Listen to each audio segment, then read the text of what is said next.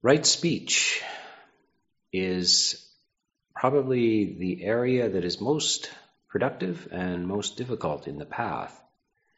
It's the kind of thing that is used continuously in ordinary life through the day. Maybe for monks and nuns, there's less demand for right speech because there's less demand for speech in general. So the lay community has to use this very skillfully. It is based in right intention. So you can never actually modulate your speech by preparing it ahead of time, giving yourself a vocabulary and rehearsing the right kind of sentences. It's not possible. You have to respond spontaneously to all kinds of situations. So how do you do this? You do this by a sincere effort at the cultivation of right intention. So it means that the heart, the emotional center, is oriented to non-ill will, non-cruelty, and renunciation. So that your speech is then spontaneously cleansed of any tendency to hostility, to unnecessary demeaning or criticism of others. There is the heart, because the heart is purified. It doesn't focus unwisely on the faults of things. Now that's the source of hostility and anger, negative emotions, and negative emotions are the source of wrong speech as well. Renunciation, which is found under right intention, is just a form of non-manipulation. So when you talk, now I've talked to people who've gone into sales, they're insurance salespeople or car salespeople or realtors, and it becomes so part of your personality that you almost begin to see everybody as a potential customer, and you can become manipulative. You're trying to get something out of everybody, and people in those professions are not necessarily bad people at all. They just become habituated, and you find yourself unconsciously trying to motivate people to buy things. So to feel that whoever you're talking to is not a customer, and by the way, if you are a realtor or a salesperson of any kind, that's a perfectly honorable profession. And you might actually become a more successful salesperson when you're not trying to sell anything, when you're just have goodwill for people and are explaining your product. So it's not that with the sense of renunciation or non-greed that you're going to suddenly fail in the world. You won't. The Buddha is actually interested in lay people leading a successful life with plenty of resources and money and all of these things, and they have to engage in all kinds of professions and crafts and skills. So they need to be able to perform these things, and there's nothing ethically wrong with any of these things. But in all cases, you cannot let wrong intention run away with your speech. And to go back one more step, of course, right intention, as we talked about in the previous talk, is based in right view. So if you're having trouble with your speech, you would like to improve it, go back to right view, examine it. When you find yourself standing with other helpless and vulnerable beings, in fact, every being on the planet is helpless and vulnerable, and you're one of them, it will awaken some sympathy and empathy, and that will shape the emotion structure of the heart, and that is right intention, and that is where right speech flows from. It's quite easy to keep track of right speech. There's 4 basic units of it. One is not to lie. The next is no harsh speech, and then no divisive speech, and finally no frivolous speech. So lying is, it's hard to always be truthful. There's pressure, social pressures to advertise yourself, to present yourself as perhaps concealing some aspect of yourself. By the way, I should say that this does not mean that you blurt everything out, that you're one of those people who blurt the truth out all the time. The Buddha defines this right speech as, is it true and beneficial? So the factor of benefit has to be in right speech. It's not good enough simply to be true. There's a lot of times when one should not speak the truth, and there are no times when one should lie. But there's a lot of times when the truth is not beneficial and should be not spoken. And it doesn't mean that everything you say has to be pleasant. It's possible that it can be true, beneficial, and unpleasant. Abbots in monasteries have to deal with monks in training and lay people. And sometimes they have to say things that are frank and true and beneficial, but not pleasant to hear. So sometimes monks and nuns and lay people are sometimes offended or hurt by some of the things that are said, and it's still appropriate that those things were said because they're true and beneficial. If you don't hear what needs to be heard, then you're likely to go on making a lot of mistakes. So you have to reflect on this and balance that. Harsh speech is just the abstaining from using strong language, harsh, cursing people out, this kind of thing. Unnecessary harsh speech. And sometimes speech has to be strong, and you might even have to shout sometimes. Somebody might be across the room. These things have to be balanced in knowing your heart, so you have to know the intention behind these things. So the third category is divisive speech, and this is a difficult area. Speech which divides people. So you talk about somebody else's faults with somebody, or you talk about what they did that sabotaged something in your life, etc. You try to create division, separating people rather than reconciling people. It's not your job in the world to make everybody reconcile to each other. It's quite outside the possibility of doing for most people, Monks sometimes become marriage counselors or giving advice about difficult relationships. And sometimes you're giving it to both the husband and the wife, So the wife is coming and complaining about the husband's coming and complaining about the wife, and they want to separate and this and that. And you have to somehow be kind and conciliatory to both parties.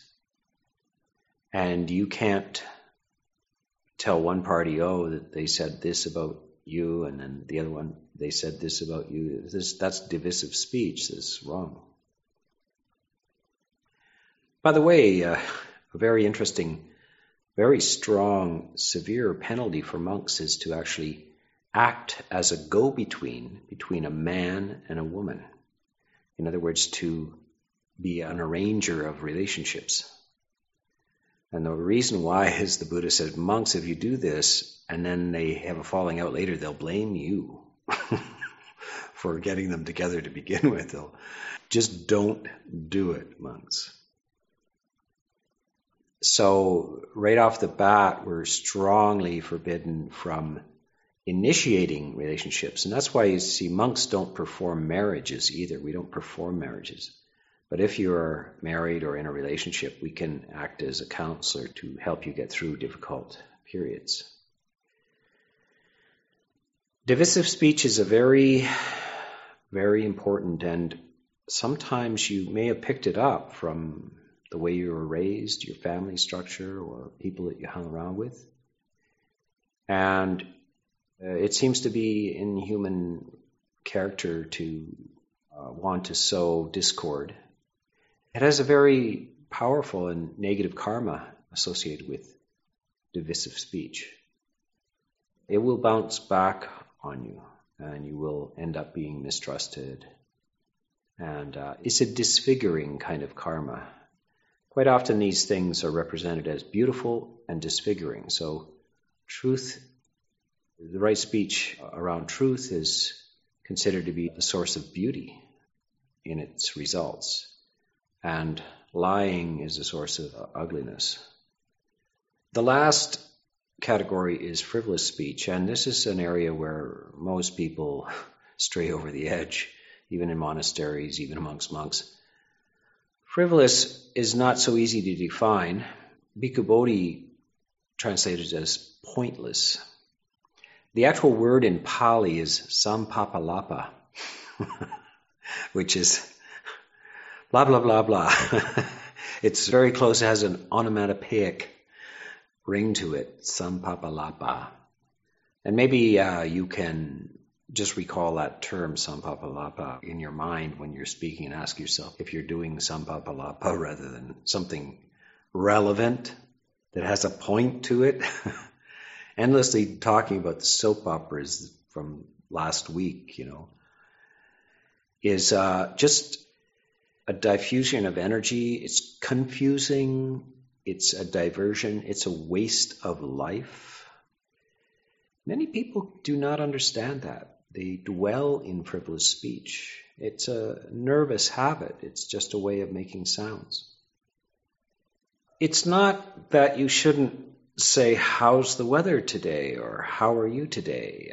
These things are asked even by the Buddha. When a monk arrives from a journey, they ask, so how are you? Are you well? Can I get you something? And was the journey satisfactory? And did you get caught in the rain? Things like this are fairly conventional speech, and even the Buddha used this. So this puts people at ease and has a practical function. So it's not that you can't utter anything but profound truths. But one of the characteristics that I find is that frivolous speech, if I'm on the receiving end of frivolous speech, what I feel is that it's tiring. I feel tired after the conversation. If I have to be in the midst of frivolous speech, I feel de-energized. Whereas if I'm in the midst of true speech, skillful speech, the after effects, the afterglow of a good conversation is energy and inspiration. So one can ask if one's speech gets to the point, is relevant, is valid, or is it merely filling the air with sound? Kind of like a dog barking. A dog barking is tiring after a while. And a person yakking, just letting their consciousness stream out, is also very tiring after a while, unskillful. One of the things I would like, especially in this day and age, about truth, true speech, and lies, as you're probably aware, that there's a strong something in the air lately about lying in the political system. And this is very, very important that people don't realize how grave a problem that is. Lots of people are not that, they're indifferent to the idea of lying. And the Buddha is warning again and again. It's a severe negative resultant from that, both to the person who does it and if it catches on socially. The entire society can crumble through lies. If they don't have a high regard for truth, the entire society can go sideways, can tip over. So truth is mandatory. What happens, I got very interested in what happens to pathological liars. And one of the things I saw was some cases of amnesia, where people had spontaneous amnesia. They didn't fall and hit their head or anything. They just couldn't remember who they were. They end up in a clinic. And it seemed that one of the characteristics where they were systematic deceivers, liars. And what happens when you tell a lie, and especially if you, in order to tell a good lie, you kind of have to believe it, is that you can't remember the truth after a while. And you can't remember who you are after a while because you've misrepresented yourself so many times. Down that circuit that's supposed to be clear about who you are. And so that circuit is now damaged, and eventually it can't find its own identity anymore. It can't find out who it is. This can happen also to children in a family that are told lies about themselves. They're told lies about the family, and they're told lies about themselves. And so they have no idea who they are. And sometimes they're, for instance, it can be in the direction of overinflation. So the child has a highly exalted sense of self-esteem. The parents praise them and tell them that they're perfect in everything and all this kind of stuff. And it's not true. And then they're bewildered when it turns out, when they go into the world, that none of those things are accurate, and yet they've been told again and again that they are. It can happen in the other way, of course, as well, that parents tell negative lies about their children, and the children believe it, and then they have low self-esteem. And by the way, I advocate that you get rid of both low self-esteem and high self-esteem. You get rid of esteem altogether and just switch to metta. Loving kindness without conditions is the best cure for all of these things. So there are grave, weighty implications in lies. It is not simply a harmless thing, and it shouldn't be used as a protective strategy. We want to be confident enough in ourselves to acknowledge that we're not perfect, and we can't defend ourselves all the time this way. It just is too much of a burden, and that it damages your capacity to evaluate yourself. Though we should accept ourselves completely and absolutely with loving kindness also tells us we would be happier if we improved certain aspects of ourselves. It's not that we have ill will towards ourselves. There's lots of development projects for ourselves that should be done that would make us better and happier, but always in the context of unconditional goodwill.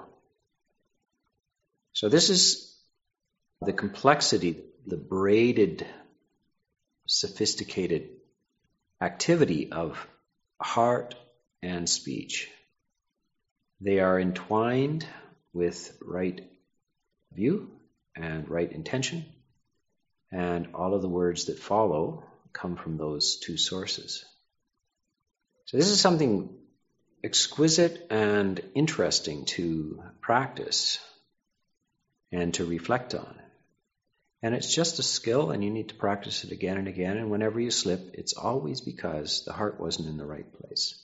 When the heart's in the right place, the right stuff comes out of your mouth. And it really doesn't come from any other location. When the heart's in the wrong place, wrong intention, you will see that the words follow. So that's, in brief, right speech, because this could be talked about almost indefinitely, and is often a source of interest. And lots of people, when I interview people and so forth, they want to know more about how to have right speech. They sometimes also want to know about how to make others have right speech, and I'm sorry, that's impossible. You have to just work on your own right speech, and the rest of the world is out of your control as far as that goes. However, if you do have right speech, it can be impressive and influential to others. It's really, if somebody in a room reveals their faults, you will find that a lot of people in the room relax, and that they admire that somebody can show that that they can be vulnerable to show their faults, and easily, without all that much encouragement. And that lets everybody drop their defenses, because if everybody's trying to pretend they don't have faults, then everybody knows they do. And you end up being in a very defensive mode and quite likely to conceal and misrepresent. The Buddha says the noble person reveals their faults easily and without great encouragement, and the lesser person does not reveal their faults, and only with a lot of questioning and probing will they, and then only reluctantly. And in the opposite, with the good person, they will reveal their faults easily without any problem, and it's hard to get self-praise out of them. And when you probe and try to discover their good points, they will reveal it only reluctantly. This is the nature. It's upside down from quite often what we think. Quite often people think that they must put out their best points and without any kind of encouragement always be promoting and advertising themselves. But that's not the way highly developed people are. They're actually very happy to show their faults and reluctant to show their good qualities. So I will leave that for your reflection.